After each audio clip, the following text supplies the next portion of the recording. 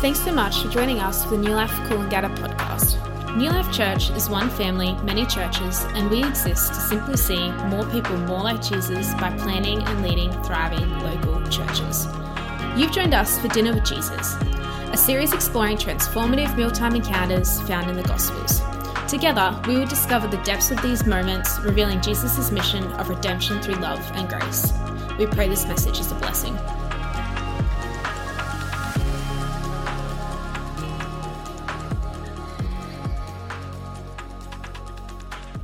Good morning, church. How's everyone this morning? Hopefully everyone's doing okay. If I've not met you, my name is Scott. I'm one of the pastors here at New Life Coolangatta, and we're just so stoked that you're here to worship with us today. And we're in the second week of our series called Dinner with Jesus. Who'd love to have dinner with Jesus? Right? You wouldn't forget to say grace before the meal, would you? If he was there, you'd be like, oh, let's just say grace before we eat, right? Because Jesus is there. And the one thing I love about this series is that these encounters that we look at, they show the character and nature of Jesus, which actually shows us the character and nature of God. If you want to know what God's like, all you need to do is read the Gospels, look at the person and the work of Jesus to get a good understanding of who God is. And what we find is, God is a God full of love and mercy for all people. And this is what we find in this dinner with Jesus that we're going to be exploring today in Luke chapter 7, verses 36 to 50. I'm going to read that for you. When one of the Pharisees invited Jesus to have dinner with him, he went to the Pharisee's house and reclined at the table. A woman in that town who lived a sinful life learned that Jesus was eating at the Pharisee's house. So she came there with an alabaster jar of perfume. As she stood behind him at his feet weeping, she began to wet his feet with her tears. Then she wiped them with her hair, kissed them, and poured perfume on them. When the Pharisees who had invited Jesus saw this, he said to himself, if this man were a prophet, he would know who is touching him and what kind of woman she is, that she is a sinner. And Jesus answered and said, Simon, I have something to tell you. Tell me, teacher, he said. Two people owed money to a certain moneylender. One owed him 5,000 denarii and the other 50. Neither of them had money to pay him back, so he forgave the debts of both. Now, which one of them will love him more? Simon replied, I suppose the one who had the bigger debt forgiven. You have judged correctly, Jesus said. Then he turned towards the woman and said to Simon, do you see this woman? I came into your house and you did not give me any water for my feet, but she wet my feet with her tears and wiped them with her hair. You did not give me a kiss, but this woman, from the time she has entered, has not stopped kissing my feet. You did not put oil on my head, but she has poured perfume on my feet. Therefore, I tell you, her many sins have been forgiven, as her great love has shown, but whoever has been forgiven little, loves little. Then Jesus said to her, your sins are forgiven. And the other guests began to say among themselves, who is this who even forgives sins? And Jesus said to the woman, your faith has saved you. Go in peace. Before we get into the message today, I'd love to pray. Would you please join me? Father God, I just thank you, God, for the gathering of your saints here today, for the gathering of your people. Lord, we come to worship you just like this woman. God, I thank you for this story that we find in the Gospels of your beauty, of your love, of your grace. So, Lord, I pray that you would help me preach this message with truth, with grace, and with love, that in the end, Lord, they wouldn't look to me, but only look to you, the one who brings life, and life in all its fullness. In Jesus' name we pray. And all God's people said, amen. So I remember it was shortly after I got saved at the age of 33. I was at my house and I was reading scripture and I was putting worship music on and I was just praying and worshiping the Lord and learning about God's grace and God's holiness in this time. And in the time of prayer and worship, I can't explain it to you, but it was almost like the holiness of God descended into the room. And there was this moment, this realization of how holy God is and how actually sinful I am. And when I sort of had this glimpse of the holiness of God and the sinfulness of myself, it made me realize how much grace he'd actually poured out on me. That he'd actually given me when he'd forgiven me of all my sin, of 33 years of doing whatever I wanted to do. His holiness, this holy and righteous God, extended such grace and mercy to me, and it actually made me weep. It made me cry. I actually ended up on my face, on the ground in my lounge room, nobody around, just crying before the Lord, just going, I can't believe it. I can't believe you would pour out such grace on me. And I often think to myself, would I have acted that way? Would I have responded that way if other people were around? That'd be really awkward, right, if I just did it right here in front of all of you. But let's call a spade a spade. This is what's actually happening here in Luke 7. It's super awkward. This woman comes in and has this moment with Jesus. Just a bit of context for you. So this dinner with Jesus in Luke, it's believed that it's actually in the first year of his 3.5-year ministry. So at this stage, Jesus has already gone around. He's ministering around the area of Galilee. He's performing amazing miracles, and he's teaching about the kingdom of God. And there's been a few moments where he's actually told people, you're forgiven of your sin. And so all the people in that area are seeing this man. He's doing these amazing miracles to prove that he has the power to forgive sins, but also that he's calling people to repentance. And when they repent, he's saying, your sins are forgiven. So Jesus is well known by everyone at this stage. And the Pharisees, they're extremely challenged and curious about who this Jesus is. So what they wanted to find out was Jesus a teacher? Was he a rabbi? Was he a prophet? Or was he something else? Was he something greater? Was he the Messiah that they were waiting for to come? So a Pharisee named Simon, he invites Jesus to dinner to find out a little bit more about this miracle man. So we pick it up in verse 36. Then one of the Pharisees invited Jesus to have dinner with him. He went to the Pharisee's house and reclined at the table. A woman in that town who lived a sinful life learned that Jesus was eating at the Pharisee's house. So she came there with an alabaster jar of perfume. And as she stood behind him at his feet weeping, she began to wet his feet with her tears. Then she began to wipe them with her hair. She kissed them and poured perfume on them. You see, in this scene starts with this curious Pharisee who's willing to seek out Jesus, who's willing to seek and start a personal conversation with him, which is actually a great start. If you're here today seeking answers or seeking the truth, the best thing you can do is come to Jesus with a humble heart that's actually open. And the fact that you're here today is a great start to this journey of as actually discovering truth in Jesus. So Jesus is at the Pharisee's house and he's reclining at the table for dinner. And you'll see on the picture behind me that comes up now, you'll see this table, this dinner table. That's how they used to sit.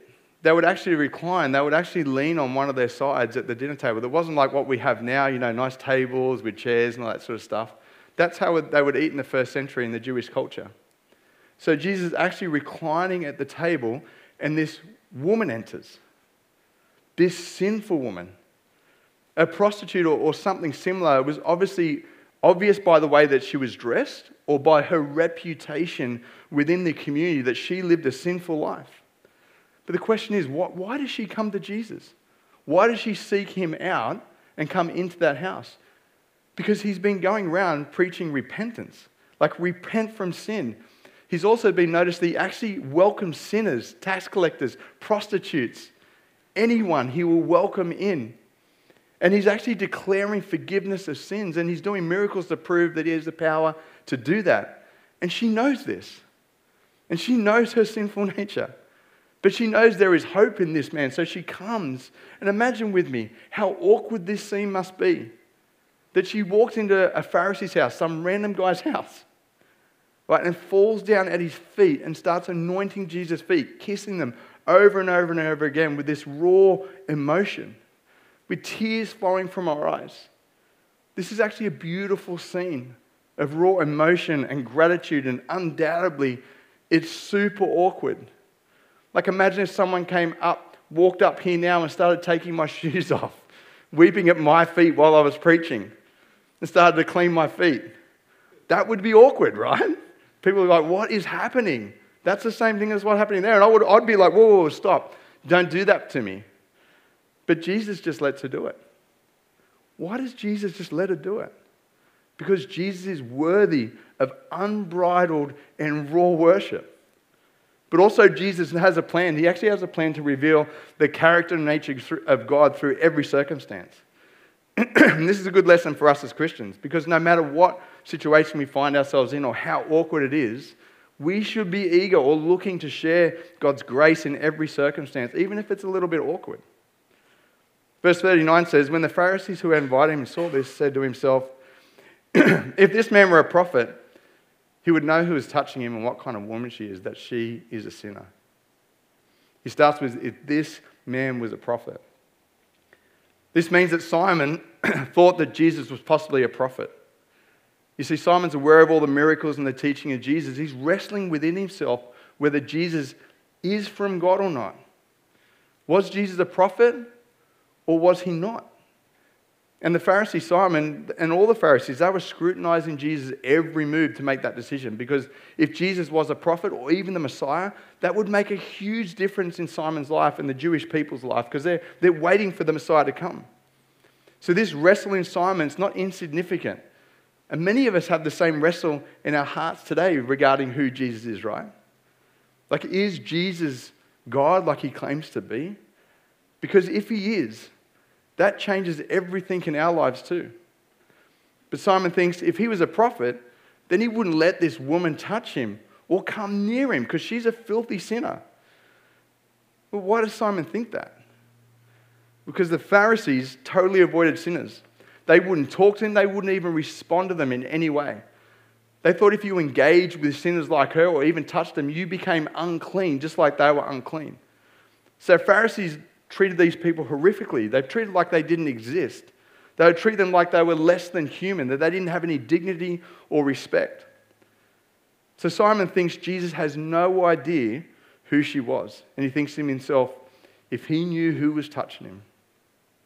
Here's the thing. Jesus did know who was touching him. But Jesus doesn't see like everyone else sees. Jesus doesn't judge from outward appearance because Jesus sees the heart of people. We see this in 1 Samuel 16 where Samuel's going to anoint the next king. And he says to Jesse, bring all your sons before me.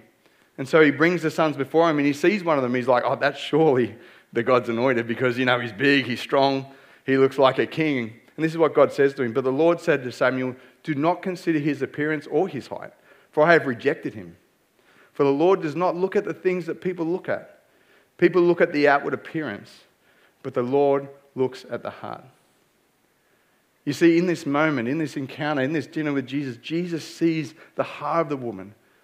But here's the kicker. He also sees the heart of the Pharisee. Not only does Jesus know that the Pharisee is disgusted, probably from the look on his face, but Jesus actually knows what the Pharisee is thinking. We see this throughout the Gospels. It says, Simon saw this, he said to himself, if this man were a prophet, he would know who was touching him, what kind of woman she is, that she's a sinner. He's thinking that to himself, right? Have you ever been in a conversation where you're thinking to yourself, man, this person has no idea what they're talking about? Or is that just me? Right, we do. We think things that we don't want to say out loud, right? And we're thinking this stuff, but here's the thing. Jesus actually knew what the Pharisee was thinking. This is one of the character traits of God. It's his omniscience. Omniscience means the all-knowing character of God. So church, God knows our thoughts. Did you know you can't even hide your thoughts from God? And because Jesus is God, he knows exactly what Simon's thinking. And therefore, he actually responds directly to his judgmental thoughts. Jesus answered him and said, Simon, I've something to tell you. He says, tell me, teacher. 2 people owed money to a certain moneylender. One owed him 5,000 denarii and the other 50. Neither of them had money to pay him back, so he forgave the debts of both. Now, which one of them will love him more? This is Jesus' style of teaching. They're called parables. Jesus takes spiritual truth and he puts them into earthly scenarios or earthly illustrations or earthly stories for us to understand a real deep theological truth, but in a simple way. So whenever you're sharing the gospel or sharing Jesus with people, don't be afraid to use things that we actually understand in our time and culture, because this is what Jesus did. And he ends with a question. When you're talking to people about Jesus, ask a lot of questions. Ask where they're at. It's a really simple way to engage in conversation. So Jesus tells Simon this parable and then asks a question to reveal a truth that's actually demonstrated here in this scenario with the woman. So he talks about a parable where there's 2 people that owe money, one 500 and one 50. Now 500 denarii is around about $20,000 in our money today, and the other one only owed 50 denarii, which is about $2,000. But it says neither of them could pay their debt. So they come to the moneylender, and the moneylender forgives them both. He forgives them both. And then Jesus asks this question to Simon. Now, which one of them will love him more? So Simon replied, I suppose the one who had the bigger debt forgiven. You have judged correctly, Jesus said. In this moment, it's like Simon's like, dang it, you got me, right? It's kind of like, oh, I suppose. He knows exactly who would love him more. But this doesn't help his case against the woman or against Jesus. You know, I have this problem with my teenage kids sometimes when they do things wrong. Right? And I've got to actually sit there and I've got to explain to them why that's not okay. And I go, does that make sense? They go, I suppose. Right? You just don't want to admit it. Because it takes humility to say, I am so sorry, you are totally right, I was wrong. But Simon the Pharisee, he's just not there yet. He's still sus on Jesus. We need to recognize what Jesus is doing here. He's pointing out here to the Pharisee, saying, they're both sinners.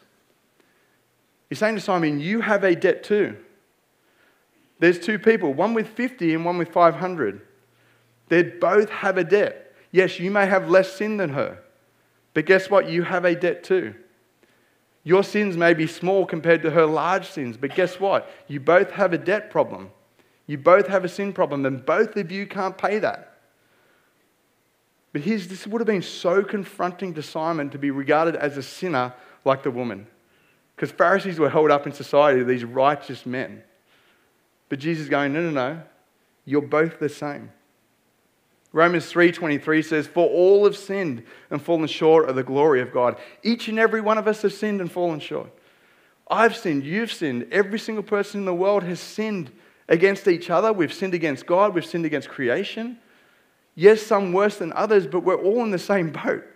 We're all heading for judgment. This is what the Bible teaches, and this is what Jesus is teaching Simon here. He's just been corrected for the error in his heart. And Jesus wants to make sure that Simon puts the two together. So he actually turns his attention back to the woman. And he says, then he turned towards the woman and said to Simon, do you see this woman? Yes. Who could have missed her? Right? This is super awkward.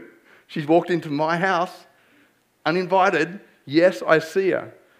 But Jesus isn't asking if he sees her physically. He's asking if he really sees her. Jesus is asking if he sees her as a human being with dignity and value and respect. He's asking if he sees her through her heart and through her actions. But Simon the Pharisee, he can't see it. Because he can't see through the outward appearance. He can't see through the sin that she's committed. Do we really see people? Or do we just judge on the outward appearance? Do we just see the situation and not the person? You know, we all love the saying, don't judge a book by its cover, right? Usually we say that when people are judging us. But we're more than happy to judge others by the way they look, by their lifestyle. We judge people by their appearance. And for some reason, we can't help it. And I believe this is evidence that we all have a problem with sin. We all have a heart condition that no matter how hard we try, we have a heart that has a natural propensity to judge others, and sometimes simply just by appearance. But God is asking us to see people for who they truly are. See, the Bible says that people are made in the image of God. That means every human being has dignity, has worth, has value as an image bearer of God. So Jesus asked the Pharisee and asked us, do you really see this woman? He says, I came into your house, you didn't give me any water for my feet. But she went and wet my feet with her tears and wiped them with her hair. You did not give me a kiss, but this woman from the time I entered has not stopped kissing my feet. You did not put oil on my head, but she has poured perfume on my feet. You know, there's something happening here that's more obvious to Jewish people in that time and culture than it is to us. See, in that culture, it was hospitable if you had a guest at your house to provide water for them to wash their feet, because they would have been walking through the dusty byways of Israel, right? The streets were dirty as. And to that water, they would add drops of perfume, so there'd be a pleasant aroma. And you did this act of feet washing to honor the person, to honor the guest, to show them the respect that they deserve. So here's the point. The Pharisees did not extend to Jesus his due honor. They didn't think Jesus was worthy of the respect to perform these acts to. They're still trying to work out if Jesus is a sinner, undeserving of respect and honor. And so therefore, they just didn't extend this honor to him, this custom to him. But the woman, the sinful woman, she knows who Jesus is. She sees him for who he truly is, the Christ, and comes and carries out what the Pharisees should have done in stark contrast to them. You see, we have the respectful Pharisees being disrespectful, and we have a disrespectful woman being respectful to Jesus, and it's obvious to all who are present. And Jesus points out her actions and their inaction. You see, Jesus points out that their actions prove their unbelief, but he points out that her actions prove her belief in who Jesus was. And what she did was she displayed a deep truth when she does that. Because Jesus says, therefore I tell you, her many sins have been forgiven, as her great love has shown. But whoever has been forgiven little, loves little. You see, the outworking of both their hearts is a response to the person of Jesus. She's so focused on Jesus, she doesn't care about the people around her. She doesn't care about who's there or how awkward this seems. She's so overcome by love, so overcome by gratitude, so overcome by thankfulness that she'll do what seems crazy to everyone else in the room, that seems weird. What would you do if Jesus walked in the room right now? Would you fall at his feet? Or would that be too embarrassing? Church, do you know the Spirit of God is here? It's in us. The Spirit of God is present. The Holy Spirit is present with us when we gather in worship. So then the question is, what should our proper worship look like then? Charles Spurgeon says, when our love is in active exercise, our piety will be immediately towards Christ. We shall sing to him, pray to him, teach for him, preach for him, and live to him. Even live to him in all that we do. But to be honest, we suffer from the same issues as the Pharisees. We care too much about what other people think of us. So we don't dare pray in public. We won't even tell people that we're Christians in certain situations for fear of rejection or thinking that we're weird. We don't even sing loud in church to honor the King of Kings, to worship God because we're so self-conscious. If this woman joined us in our church service, do you think she'd be singing at the top of her lungs? Do you think she'd care what you thought when she lifted her hands in praise? Do you think she'd drop to her knees in humble submission to worship before her Lord and her King? Not us, though, because we're too proper for that. Here's the thing, that's exactly what the Pharisees are like. But this woman's love for Jesus was expressed through the giving of her time, the giving of her body, the giving of her goods, also the giving of her emotions and her humility. You know, that's the definition of love. Love's the giving of your time, your presence, your goods, your emotions, and your humility to another with no strings attached. Do you love God and worship God in the same way? I know I don't all the time. Because she does this, Jesus responds with the most important response a human being could ever receive. Jesus said to her, your sins are forgiven. Jesus makes this declaration over her, and when God makes a declaration, it's done. When God says you're forgiven, then you're totally washed clean and you're forgiven of all your sins, and he gives you a new start, a new beginning, a new life, a new spirit. He gives you a new heart. You have your sins forgiven. The question is today, have you had your sins forgiven? You see, regardless of what you've done or how the world sees you, God sees you for who you really are, precious and valued, valuable and loved. And if you believe in Jesus, God sees you as a son or daughter. Think about that. God sees you and me as a son and daughter, and with absolute love and affection. So the question is, do you want a new start? Do you want to know a love that can actually transform your life, just like this woman's? Well, only Jesus can do that. But then the other guests began to say among themselves, who is this who even forgives sins? Who is Jesus? That is a great question. Who is Jesus? Who is he to you? Is he just a teacher? Is he just a religious figure? Or is he God who can actually forgive sins? Because the right answer to that question leads to eternal life. You see, the Pharisees believed that they could outwork their own salvation, that if they did all the right things, and then they do sacrifices, that they had their own righteousness. They didn't need anyone to forgive them. They thought that they could just follow the law, sacrifice some animals, and they'd be forgiven. They believed that only God can forgive sins. And Jesus knew that's what they believed. Jesus was a Jew. So in this moment, Jesus is boldly declaring that he has the authority and the power to forgive sins. And therefore, in this moment, he's actually claiming to be God. Church, this is not insignificant. Because it was not only true then, but it's still true today. Now, Jesus is God. It's only Jesus who has the authority and the power to forgive sins. It's only through Jesus, God in the flesh, that we can receive forgiveness of our sins and be restored to a new life in Christ. But there are two people here today. There are two categories of people mostly in the world. There are the Pharisees and there's a sinful woman. Because either we think we don't need Jesus. I'm a good person. I'm not a bad person at all. I don't need Jesus' sacrifice. I don't need his forgiveness. But clearly here in the scriptures and what Jesus teaches is every one of us is a sinner. None of us is righteous. We're all in desperate need of forgiveness from God. We've all sinned. But then there's the other side. There's a sinful woman people here.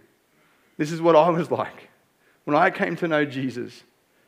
When the man was preaching the gospel, when Stu Cameron was preaching the gospel, I was like, nah, God can't forgive me, man. I've done way too much. I've sinned way too much for him to actually forgive me. But then when you read the Gospels, when you read the character and nature of who God is, I'm the one he come to save. I'm the one he welcomes in. He welcomes in the Pharisee. He also welcomes in the filthy sinner like me. So we're either one of two today. We either think we're righteous and we're not, or we think we're too far gone and we're not. Because God wants to restore both. That's the reason why Jesus came. He came in the flesh to show us the character and nature of who God really is. That he's a God that welcomes all people. And when he went to the cross and took your sin and my sin. And he paid that debt that we couldn't pay. And he buried it in the grave. And when he rose again, it was the moneylender saying, your debt's forgiven. That payment has been received. And all who repent and put their faith and trust in Jesus will receive eternal life, will receive a new start. Just like this sinful woman. Reese, you want to come up, mate? So how do we access the mercy and the grace of God and the forgiveness of our sins? It's simply by faith in Jesus. Jesus tells us in verse 50. Jesus turned to the woman and he said to the woman, your faith has saved you. Go in peace. Your faith has saved you. Go in peace. When we put our faith and trust in who Jesus is, that he is the Redeemer, that he is God who paid for our sins, when we fall at his feet and go, God, forgive me, it's our faith that saves us. It's faith in Jesus Christ. When we repent and put our faith in him, we are saved and we have peace. We now have peace with God. You see, we were separated before from him because of our sin, but now through forgiveness, we are made whole again, which means we can have peace with others. We can love and serve others just like Jesus loved and served us. Ephesians 2:8 says, for it is by grace you have been saved through faith. It's not from yourself, it's the gift of God. It's not by works, so that no one can boast. Again, we see these two types of people here in this verse. He says it's through faith you have been saved. It's the woman's faith presented here in this act of love at this dinner with Jesus. And it's not of works. The Pharisees thought they could work to get their way into the kingdom of heaven. He says, not that. It's actually a gift. You know what the crazy thing is about a gift? You have to receive it. It can be extended to you, but until you take it, it's not yours.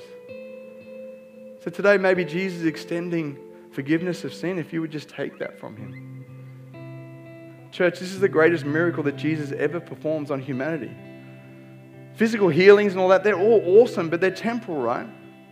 But healing of the heart, healing of the spirit, forgiveness of sins, eternal life, that'll change the course of a person's life. You see, this woman had been restored to dignity and respect and has been lifted up by God as a true example of love and faith. Think about this.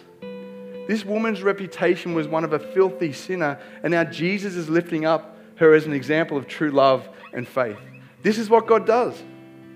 He takes us from sinners to saints, from despair to hope, from death to life. And this woman has been a true example of unbridled worship now for 2,000 years. You see, God can take what seems hopeless and make it a beautiful masterpiece that inspires humanity and glorifies God forever. So what have we learned from this dinner with Jesus today? We see the character and nature of God, that he welcomes outcasts, he welcomes sinners, he welcomes Pharisees. He'll eat with everyone, eat with anyone. We also see the condition of the human heart, that we can be judgmental. We can just simply judge others by their appearance. But we see that God wants to forgive and restore and lift people up. We also see what is produced when a person knows the grace of God. It's a raw, emotional worship of the King of Kings and the Lord of Lords. What can God do with your life if you just understood the depths of his grace? What would it be like if we worshipped God like this woman? What would it be like if we actually worship God with all of our lives? Matt Chandler says, the greater your knowledge of the goodness and the grace of God in your life, the more likely you are to praise him. Do you know the goodness and the grace of God today? Will you join me in prayer?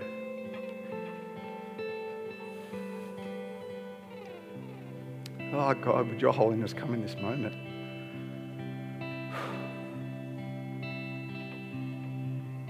Come, Holy Spirit. God, I thank you so much that you actually welcome home sinners like me.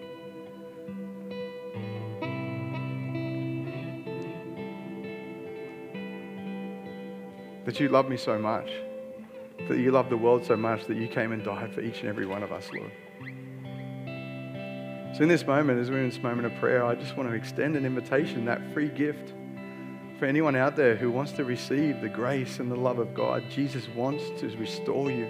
He wants to forgive you. You're not too far gone. You haven't done too much sin. He loves you. He wants to restore you and have a relationship with you. So if that is you, I'd just love you to be bold and just put your hand up. Thank you. Thank you, Lord. Thank you, Jesus.